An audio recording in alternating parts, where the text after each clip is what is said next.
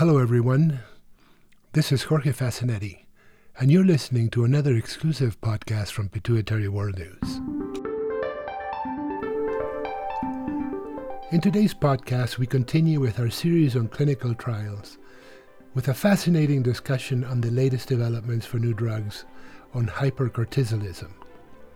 Dr. Blevins and I invited two key Corcept therapeutic scientists responsible for new drug development to talk about their work on these exciting new drugs and therapies. We are delighted to welcome Dr. Andreas Grauer, Chief Medical Officer, and Dr. Andreas Moraitis, Senior Medical Director, to our podcast. Joining us also is Mr. Mike Evans, who is the Director of Commercial Insight, Learning, and Development at Corcept.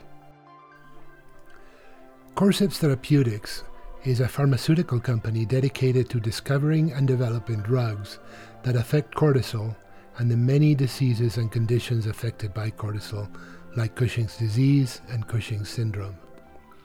These drugs under development will potentially address the serious unmet medical needs to excess cortisol activity.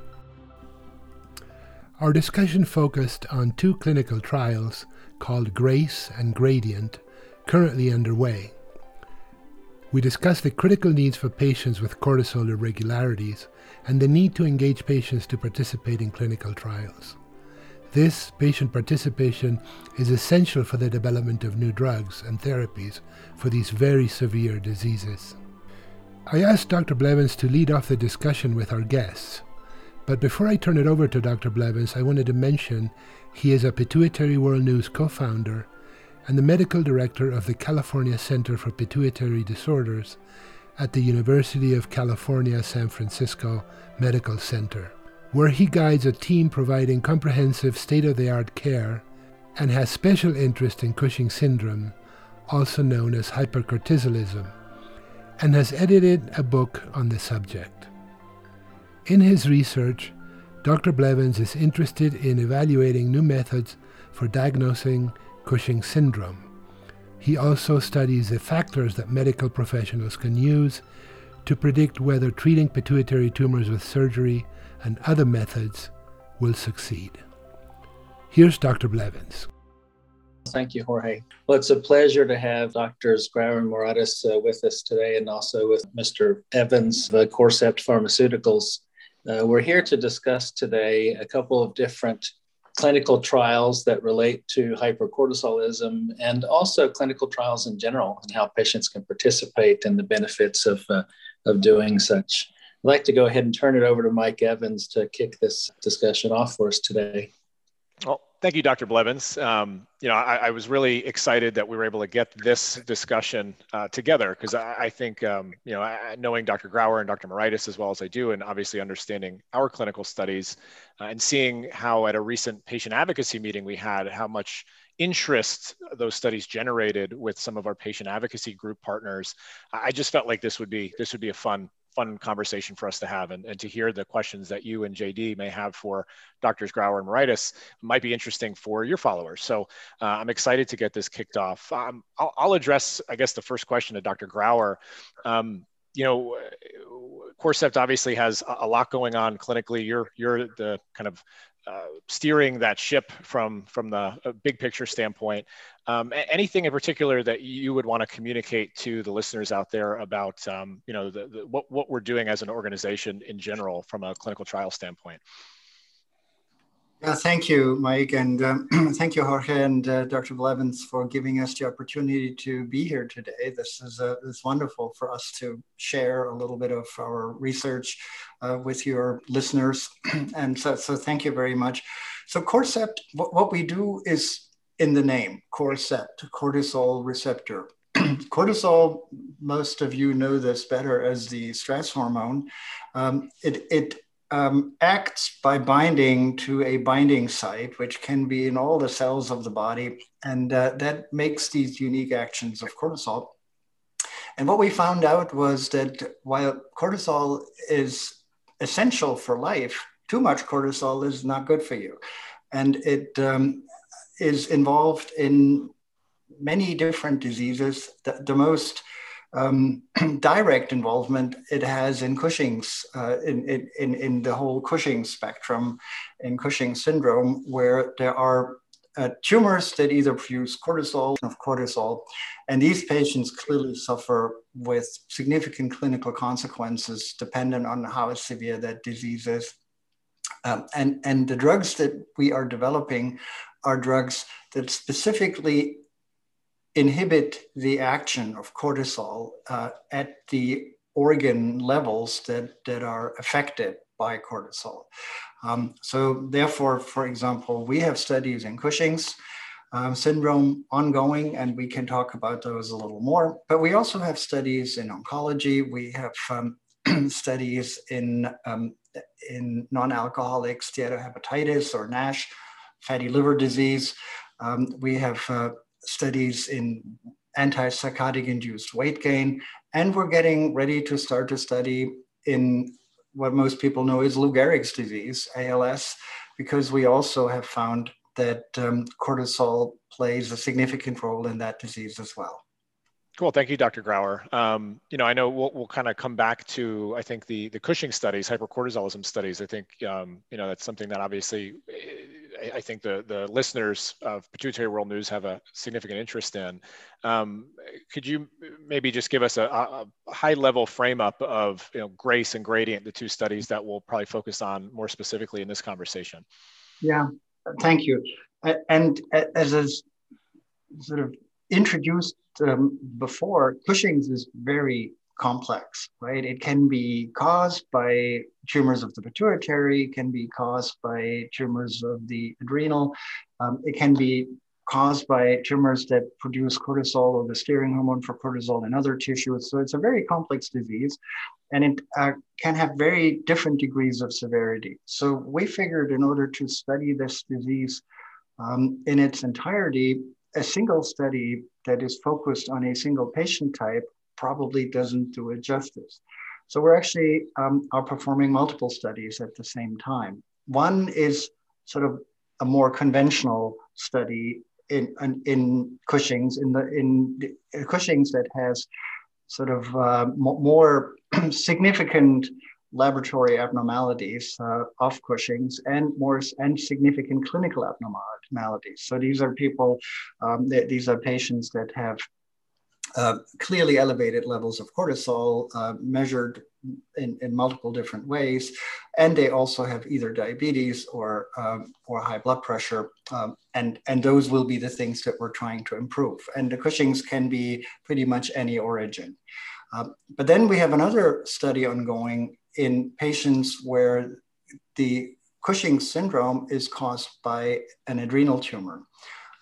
And that is actually very common, and it is not very well studied because they're often somewhat milder courses of disease. But one of the things that we've learned over the last decade or so was that these patients, despite not showing some of the classic features like the buffalo hump or the moon face, they have negative long-term consequences. They have a high rate of dying from cardiovascular diseases, so myocardial infarction or stroke, due to the consequences of the Cushing's. And they really haven't been well studied in any kind of medication trials. So that's the other study that we're doing, the GRADIENT study, where we are specifically looking at this particular patient population. That's terrific. In terms of generally clinical trials, can you tell us, obviously in rare disease, patient participation is critical. What needs to happen to get more people to participate, in your doctor's opinion? And how can a publication like Pituitary World News help in that awareness or getting the right information to patients? That's a great question. And, the classic way in clinical studies is you work with a number of expert clinical study sites across the country and across many countries. Our studies are being performed here in the US and in Canada, but also in Europe, in many countries in Europe. And these centers, like Dr. Blevins Center, they attract a lot of these patients because that's where they're getting expert advice. and expert treatment. And this is where many of these patients eventually land, right? Often after long periods where they are being taken care of at the local level, and often remain a mystery for many years until they actually see a specialist that then knows what to do and how to guide them. But to your question, Jorge, how can Pituitary World News help? The patients have to get to these centers, They have to get to these centers. They have to know that these studies are going on. They have to take some of their fate into their own hands and seek out the help. And that, I think, is something that we hope we can help with in a podcast like yours, to just get the word out. Right, get the word out that there are studies ongoing for this disease and that they could be interesting for patients to participate in. Yes. Yeah, as you speak to, the paradigm has shifted. It used to be that if you went to one of those centers and the physician that you were seeing was participating in a study or had a colleague who was participating as an investigator, it would be possible to get into that study. But I think the vast majority of people with Cushing's syndrome are not taken care of by experts at pituitary centers, or at least physicians who are involved in the study. So the shift is that patients through social media and things of that nature really can be led to find a way to obtain care, albeit experimental, but reasonable experimental care, or reasonable opportunity to participate in trials to advance knowledge and maybe gain some benefit from the participation in the study in one way or another. So I think that that's clearly where this modern age of social media and things like Pituitary World News and other venues are going to be helpful to people who maybe live in the middle of Kansas where there's not a study, or somewhere else on the fringes of suburbia where they don't have access. I know one other thing that had come up, JD, in conversations you and I have had, and in conversations with other leaders within patient advocacy groups, when it comes to generating interest for patients in these studies, is having a bit of an understanding about how the study's being run. Yes. For instance, if I'm a patient suffering from Cushing syndrome, I'm sick. I don't necessarily feel comfortable with the idea that I may get enrolled and for 6 months I may be on a placebo and not realize that I'm not actually being treated, and that might deter me from wanting to seek out a pivotal study. And I think understanding a little bit, particularly the GRACE study that Dr. Grauer mentioned earlier, which is specifically looking at the more kind of classically described Cushing syndrome patient, understanding how that study is designed might be important for your listeners. So I'd like to, I think it would be great if Dr. Moraitis, if you could just talk a little bit about, generally speaking, how that study's set up. What does that look like for a patient enrolling as far as receiving the study drug, and kind of if you could take it from there, I think that'd be very helpful. Absolutely. Thank you for your question. We have two phase 3 studies, as we mentioned initially. The first study, the GRACE study, is a study in patients with overt Cushing's, more severe Cushing's. And the second study that we have is in patients with less severe Cushing's, that is usually associated with cortisol secreting adenomas, adrenal tumors that they produce smaller amounts of cortisol that, in the long run, could be potentially, dangerous and have associated with adverse events. So which is the reason why, when we were thinking about, what should be the right design for its study, we took that into account. And the key thing is that, is it appropriate, to offer placebo in a patient with severe Cushing's who is in immediate need to start treatment right now?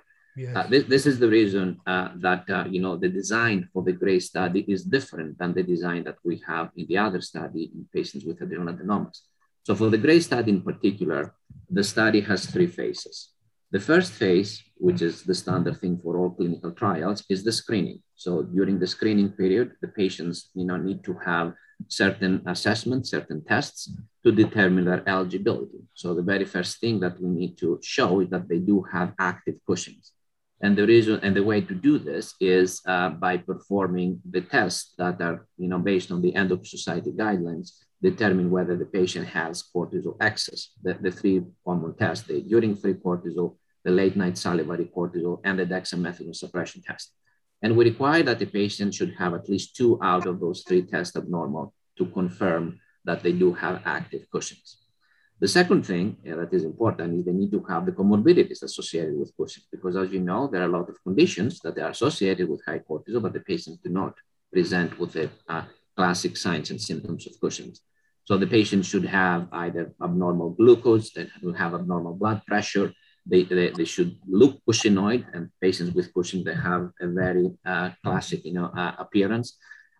They should have other comorbidities like low bone density or central obesity, or the weakness that is very common and affects the proximal muscles, or the skin manifestation, like the stria or the easy bruising. So they need to have some of those comorbidities to ensure that we get patients in the study, not based on the numbers only, but based on the symptoms and the signs of Cushing's. Then once their eligibility is confirmed, we move on to the second phase of the study, which is the study that every patient begins with this new drug. And we start with low doses, and based on how the patients tolerate the drug and how they respond to the treatment, we increase the dose. And then once we reach either the maximum dose, which is 4 capsules in our case, or it could be less if a patient doesn't tolerate, the 4 capsules a day, then the patients stay on that dose for several weeks. And then following that, we perform some assessments to determine whether the patient has responded or not. Now, a key thing with our studies is, and Dr. Blevins is quite familiar with that, our compounds are different compared to the other medications that are used for the management of Cushing's. When you target the cortisol receptor, cortisol measurement becomes irrelevant. You cannot use the cortisol to determine whether a patient responds or not to the treatment. So that's why we depend on the comorbidities, on the clinical signs and symptoms that the patients with Cushing's frequently experience. So that's why the key primary endpoints in our study are improvements in glucose control and improvements in blood pressure. That's the key primary endpoint. Of course, we have a number of other secondary endpoints. We have changes in weight, body fat composition, coagulation markers, liver function tests, just name it. It's a whole list of things that we do assess in the study. But to determine whether a patient has responded or not at the end of this open label part of the study, the 2 key endpoints is glucose control and hypertension. So once we confirm that the patient has improved, there is clinically significant improvement in one or both of those comorbidities, because you can have patients that they don't have hypertension, they have only diabetes, or they have both, but one is controlled. So that's why you can see a mix of patients. Then the patients move on to the third part of the study. And the third part of the study is the study that is, it's blinded, because half of the patients that they meet those criteria, the response criteria, they continue on active drug, and nobody knows that because it's blinded. Sure. The investigator doesn't know, the patient doesn't know, we don't know. And then the other half are switched over to placebo. Of course, that second phase of the study is much shorter than the first one. The first part of the study is close to 6 months. The second part of the study is close to 3 months. And what we expect to see, assuming that this drug is effective, right? We expect that the patients that continue on the active drug, they should maintain their response or maybe improve further, because as you know, usually with treatment, continuous treatment offers further improvement in certain comorbidities.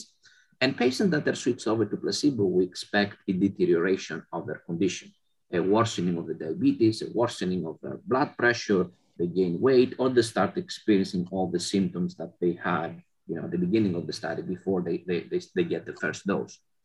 And of course, because it's not ethical, to just watch the patient, deteriorate, we have what we call rescue criteria, rescue measures.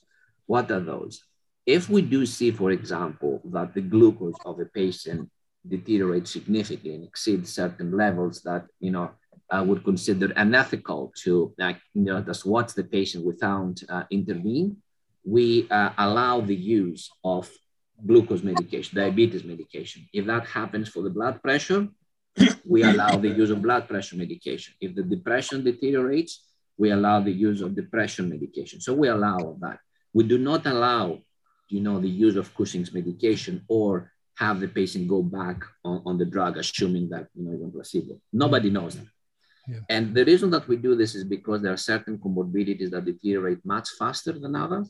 And we would like to really show, and that's a requirement that the regulatory authorities have in nowadays, to see that indeed whatever improvement we saw during the open label part of the study, when all patients were taking active drug, they deteriorate upon switch to placebo.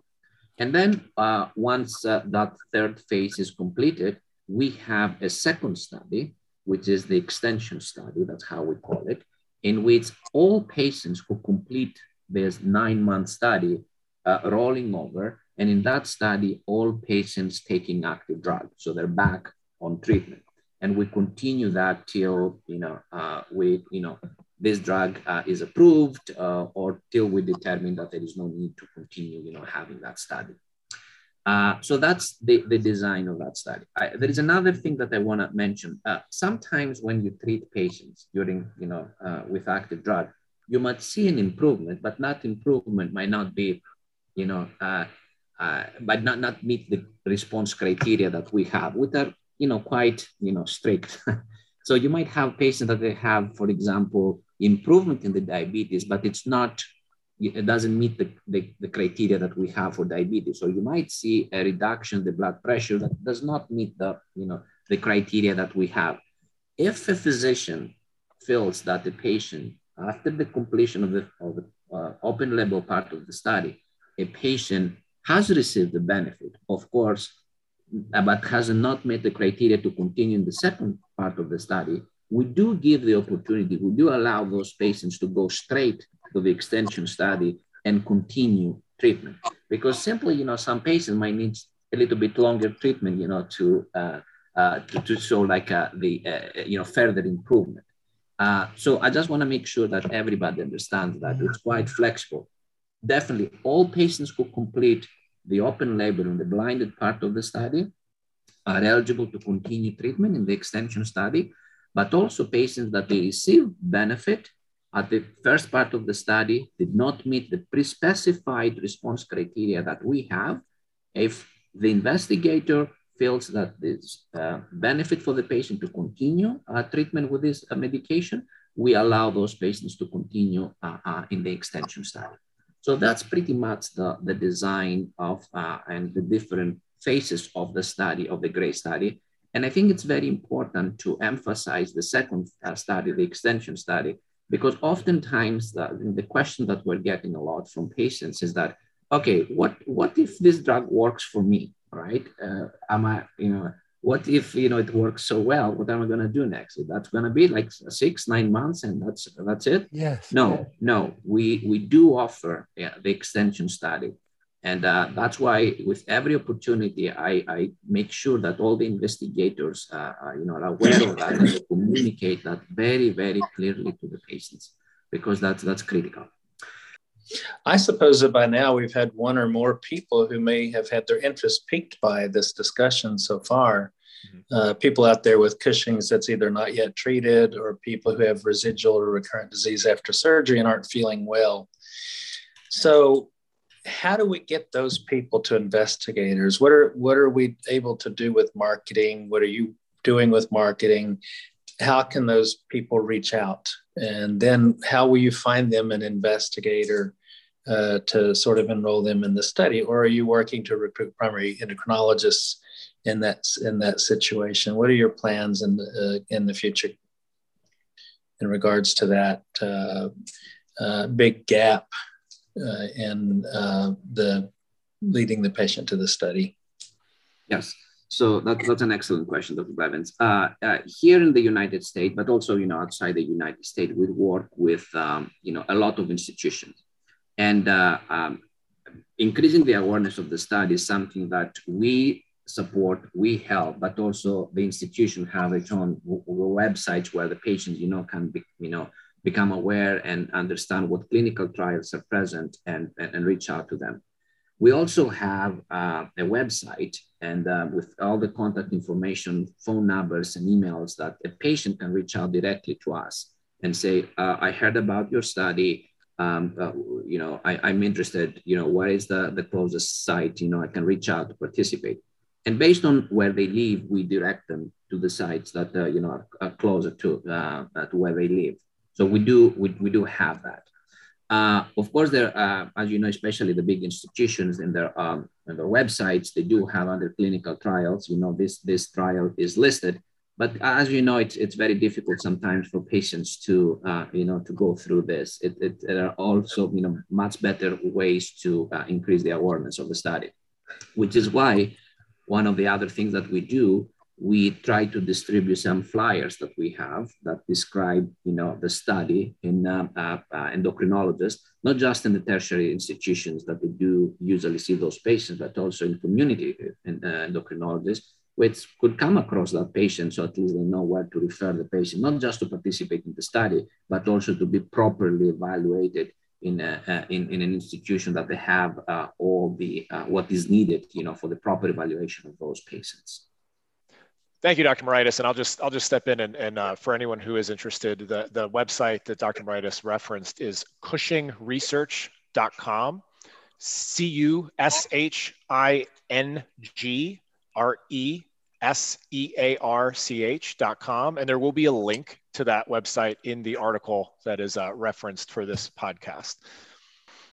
This would be a good opportunity to reintroduce our guests from Corcept Therapeutics. Joining Dr. Blevins and I are Dr. Andreas Grauer, who's the Chief Medical Officer, Dr. Andreas Moraitis, Senior Medical Director, and Mr. Mike Evans, Director of Commercial Insights, Learning and Development. We continue our conversation about the clinical trials currently under development. So, Dr. Grauer, would you please give us a thumbnail sketch of that study as an overview for those patients who might not fully understand some of the technical speak about clinical trials? Yeah, I would love to. So let's first talk about the GRACE study, right? That's the study in the more traditional Cushing's syndrome. So that's a study where you have to have elevated, like significantly elevated cortisol levels. You have to have signs of Cushing's, clinical signs that people can see. And obviously you have to have diabetes or impaired glucose tolerance or hypertension. That study, because the disease is more severe, is a study where every patient who fulfills the screening criteria will be put on active drug for about 6 months. And then only the patients who respond appropriately to this active drug will go through a short 12-week phase where we will, in a blinded fashion, keep half of the patients on drug and the other half of the patients will receive a sugar pill. And we need to do that to demonstrate that the improvement that the patients have received is truly from the drug and not just because something else has happened in their lives. That's why you have these double-blind designs. So, and at the end of the study, all the patients that have participated throughout the study can continue in the extension study and continue to receive active treatment if they so choose and if their physician thinks that they're benefiting from the drug. So that's GRACE. Now let's quickly talk about GRADIENT. GRADIENT is the study in patients with the adrenal tumors that produce cortisol. They usually have less severe less clinically obvious Cushing's. And in today's world, they're often not treated at all because, quite honestly, it's sort of a matter of scientific debate whether they need active treatment. Watch and wait is something that many physicians do in these patients.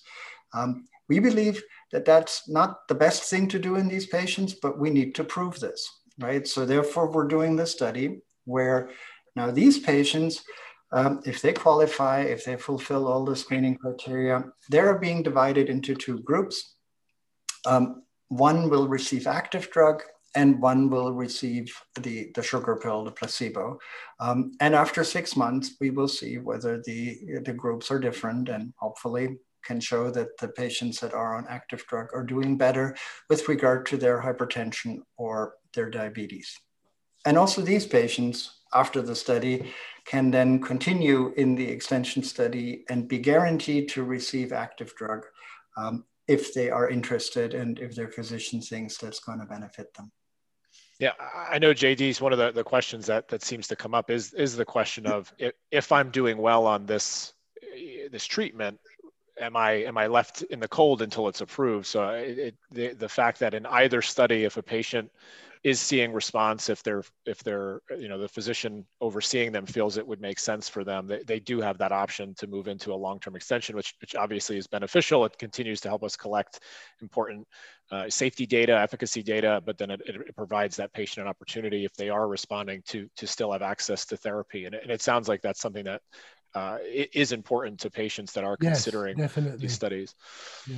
Well, we hear obviously that and misinformation, where people are coming in by reading information that's not accurate or untrue, and that we deal at Pituitary Wellness, we deal with it all the time, and it's something that we're trying to figure out, like the rest of the world, how to resolve. Well, and it's an excellent point that you're making with regard to the establishing safety of a drug or the safety profile of the drug, right? And I know that in your podcast you have covered the drug development process quite frequently and in a way that I always found very interesting for listeners. And so, yes, in phase 1 and phase 2, in these smaller, earlier phase studies, you test for safety and you look for any kind of obvious safety problems, right? And, yes. And if a drug has very obvious safety problems that are not conducive to its use, then the drugs don't even proceed into phase 3. But you have started to establish of the drug, and phase 3 now is a bigger trial, right? And there, some of the rarer side effects that you might not have seen in phase 2 because they're smaller trials, they could be seen in phase 3, which is why phase 3 is necessary, right? It's necessary to prove both the efficacy and the safety of the drug in a larger population under controlled conditions. That's why we're doing all the work, and that's why that's the only way to bring new and hopefully better medicines to patients is to go through this process. I want to pick up on what you just said, because that notion of bringing new and better medicines to patients is sort of the mantra of the pharmaceutical company. And in this era, really probably for the past 15 to 20 years, and I think largely as a result of political motivations, et cetera, patients have learned to maybe distrust pharmaceutical companies. And I have seen in the past situations where they didn't want to enroll in studies because they don't trust big pharma. They're concerned about that. They think that big pharma is out to make a buck, and they don't want to participate in that whole income generation process for pharmaceutical companies. But my perspective, first off, is that that's not what it's about. I think pharmaceutical companies definitely are genuinely interested in advancing care and providing treatment opportunities for people who have common diseases, but especially with regards to your company, rare diseases. So I'm happy to see that. I've worked with Corcept probably longer than any of you. I started working with Corcept back I guess at the inception or before the seismic trial was even started, as a consultant and as an investigator early on. And I think it's a tremendous company, very well directed, with a robust attitude towards let's find a way to take better care of people. So if there's anybody out there with those concerns that people have generally about pharmaceutical companies, I would say dismiss those and recognize that this company is genuine. They're in the rare disease field, and they definitely aim to improve the health of this country. Well, thank you very much. That means a lot for us if you say that, right? I know that, my team, people like Dr. Moraitis and his colleagues, many of them are physicians. Many of them have taken care of patients for many, many years before they've joined the pharmaceutical industry. And it's just a different menu, right? They still are trying to take care of patients. And we still, I've taken care, I'm an endocrinologist, I've taken care of these patients for many, many years. And we're just looking at it from a different angle now by trying to develop new drugs, but we're still doctors, we're still doing the same thing. Well, it's interesting from the patient perspective, we found that there's a tremendous amount of interest to learn. That's why we did those podcasts about the process and to talk to doctors about the specific process. What is it like? And what are the barriers? And when you're every day doing the work that you do, what keeps you up at night? I think that is, really interesting to hear, because it gives patients an insider's view that maybe they don't get from, the regular communications that we have with patients or the doctors have with patients. So it's really great that you guys are taking the time to explain these things. I think it's extremely interesting for me personally, and I think for a lot of our audience, that they just want to learn more about how to deal with their disease and the options that are available and the future. What's coming. JD, as a patient of a rare disease, I mean, are there other questions that you feel, listeners out there that are in the process of being diagnosed or have been diagnosed or looking for treatment options for hypercortisolism that you feel like they may have, if they were able to jump on the line with us, that you might want to ask to either Dr. Grauer or Dr. Moraitis? Well, I think the issue of getting the information from the right sources is critical. So if I could ask you a question about it personally, are there any thoughts on how do we direct people more efficiently to the right sources and try to stop the mayhem of misinformation that is going on in the healthcare world, I think, today? That's creating so many problems for so many people. And then the other question that it's, this may be a really unfair question to ask you, but it is more about looking at the future and understanding how the progress that medicine has made and investigative medicine has done in the last 10 years or 15 years. Do you ever see the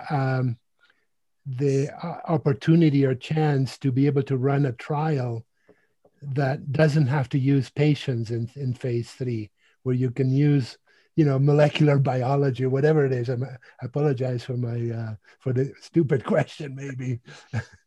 I don't think it's interesting to think about, obviously. Yeah, I don't think it's stupid at all. So let Dr. Grauer address that. Yeah, I don't think it's a stupid question at all. I think it's a fascinating question, and I think trials like this are already being performed, but not in phase 3, right? They are being performed in the earlier stages where, the move to personalized medicine, to identifying subgroups of patients that have specific, often genetic variations, and in whom the treatment can be treated with a very personalized approach just for them. These things are fascinating developments that we observe in the moment. But phase 3 is really, that's really reserved for now, all these other things are good to generate a hypothesis and say, yeah, we think this is going to work, right? Yeah. But then phase 3 is what we call the confirmatory trial, right? There you actually have to demonstrate that it is effective and safe. And that will probably be done in patients for a long time because you don't know what you don't know, right? Sure. That, of course. I think it's sort of the common theme that we can control all the variables we know about. But one of the reasons to do randomized double-blind trials is there are things that we don't know. And the only way to control for them is to let chance play out, basically. I remember in my training back in the early 90s, late 80s, a lot of the proof of concept studies were done in cell cultures. And especially in endocrinology, you hit a cell with a hormone and you measured what happened. And a lot of that was proof of concept for future therapeutics that we have now, especially in regards to treatment of patients with acromegaly, for example, proving that somatostatin analogs could work to decrease growth hormone secretion.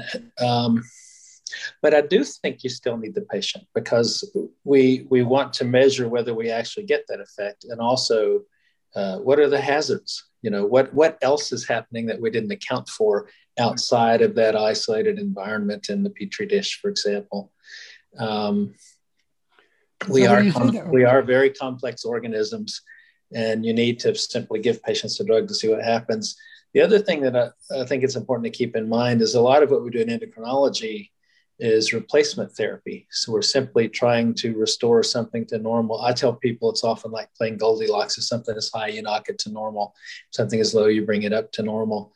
And this is unlike a lot of different medical therapies that are out there, which are meant to override physiological systems. And that's where I think when you start overriding physiological systems is where you start getting into the realm of therapeutics that have side effects. So until we're sure whether we're overriding physical systems and even in a situation where that might not happen, we need to know what happens if we do give too much of a drug or too less of a drug. And that's where the human organism is probably the best petri dish, so to speak, for some of these therapeutic agents.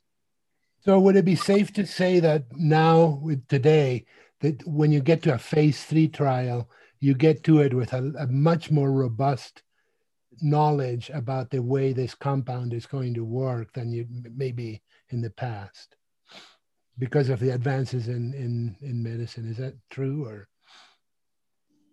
I think that's probably true based on my experience and learning over the years.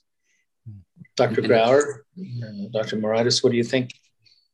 Yeah, I mean, if you also consider the cost of conducting like a phase 3 study nowadays, and especially in rare diseases, right? Because you cannot find those patients very easily. I think I cannot think of like companies, taking that huge risk, moving forward to advanced, phase 3 studies, unless they are like fairly, confident that, they have something. What you have already mentioned, Jorge, something that is already done, this in vitro, the preclinical work of this compound. It's before we even test the compounds in healthy subjects.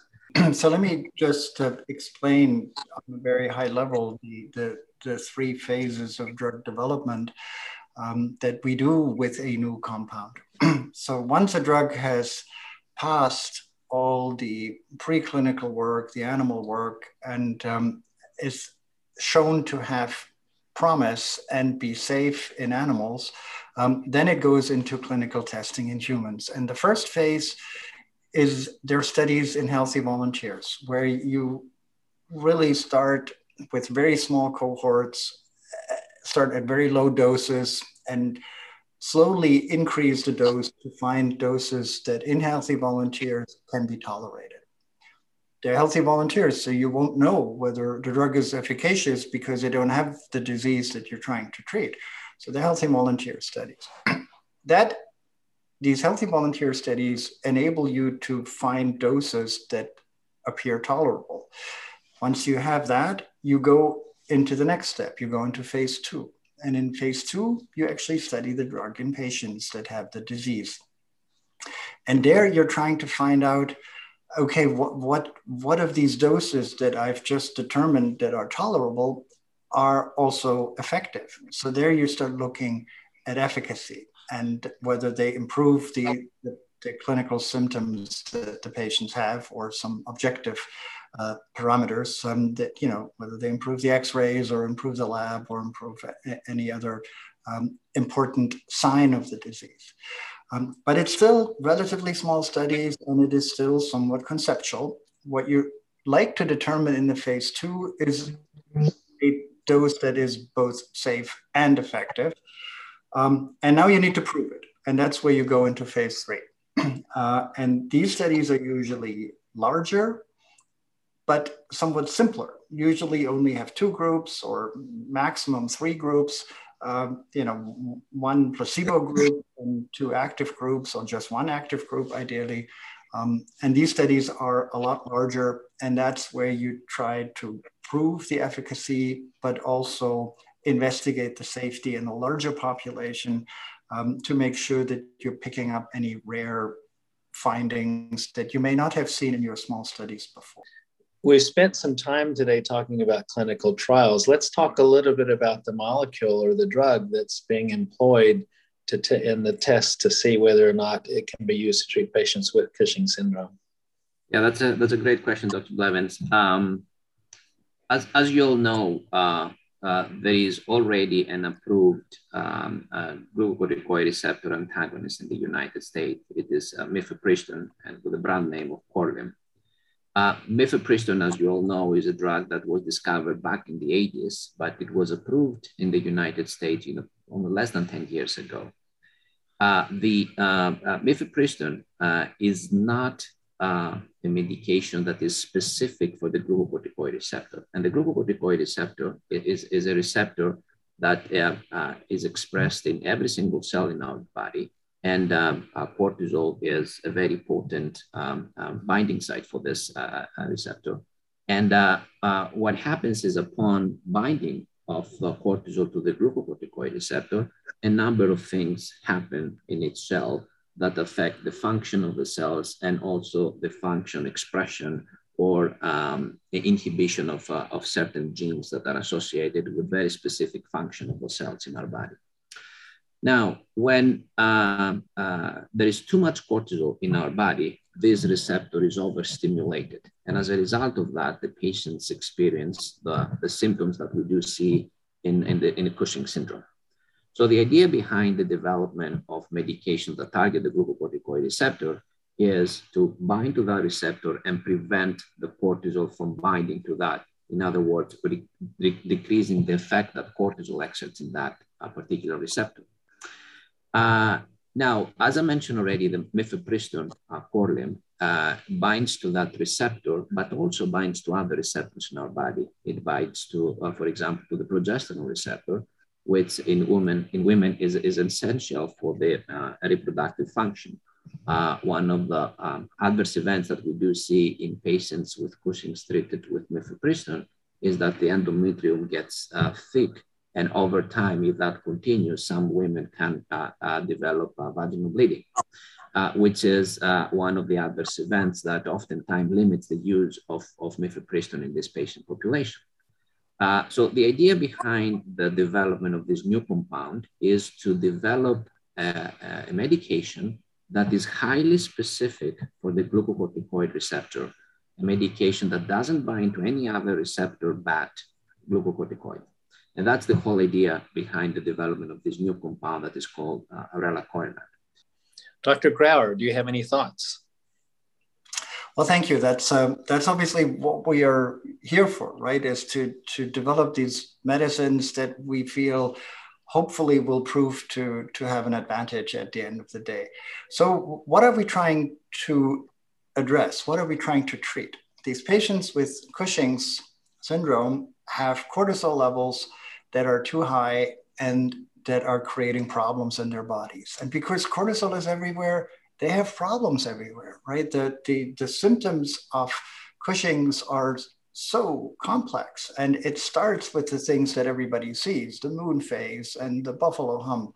But even more problematic for most of the patients are the metabolic consequences, it's the diabetes and the hypertension, and for many patients also psychological or even psychiatric problems, right? Depression is a huge issue that is caused by high levels of cortisol in patients with Cushing's syndrome, fatigue, bone loss, muscle weakness, all these things. So that's what we're trying to treat.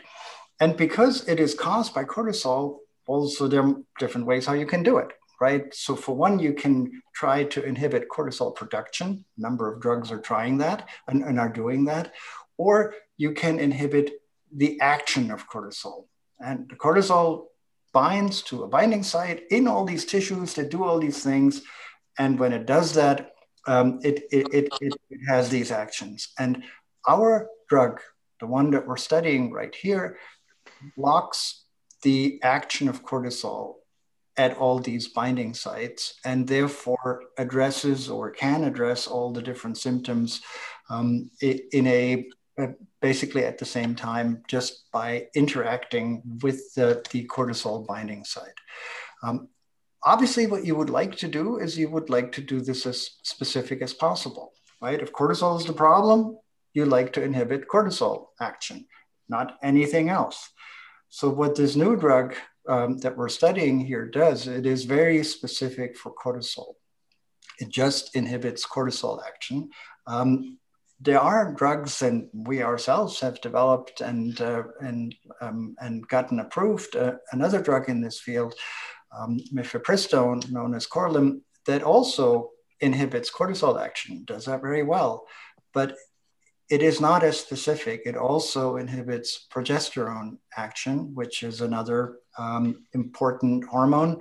And that has some effects, but also some side effects. In many women, especially younger women, it leads to an increase in bleeding, in vaginal bleeding.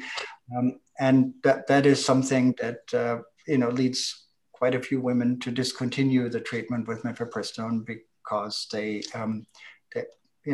don't appreciate that. And so what we're trying to do with this new drug is to have something that's more specific and that hopefully will lead us to similar efficacy, but maybe because it's more specific, to a somewhat cleaner side effect profile that does not have the issues that are associated with the progesterone receptor.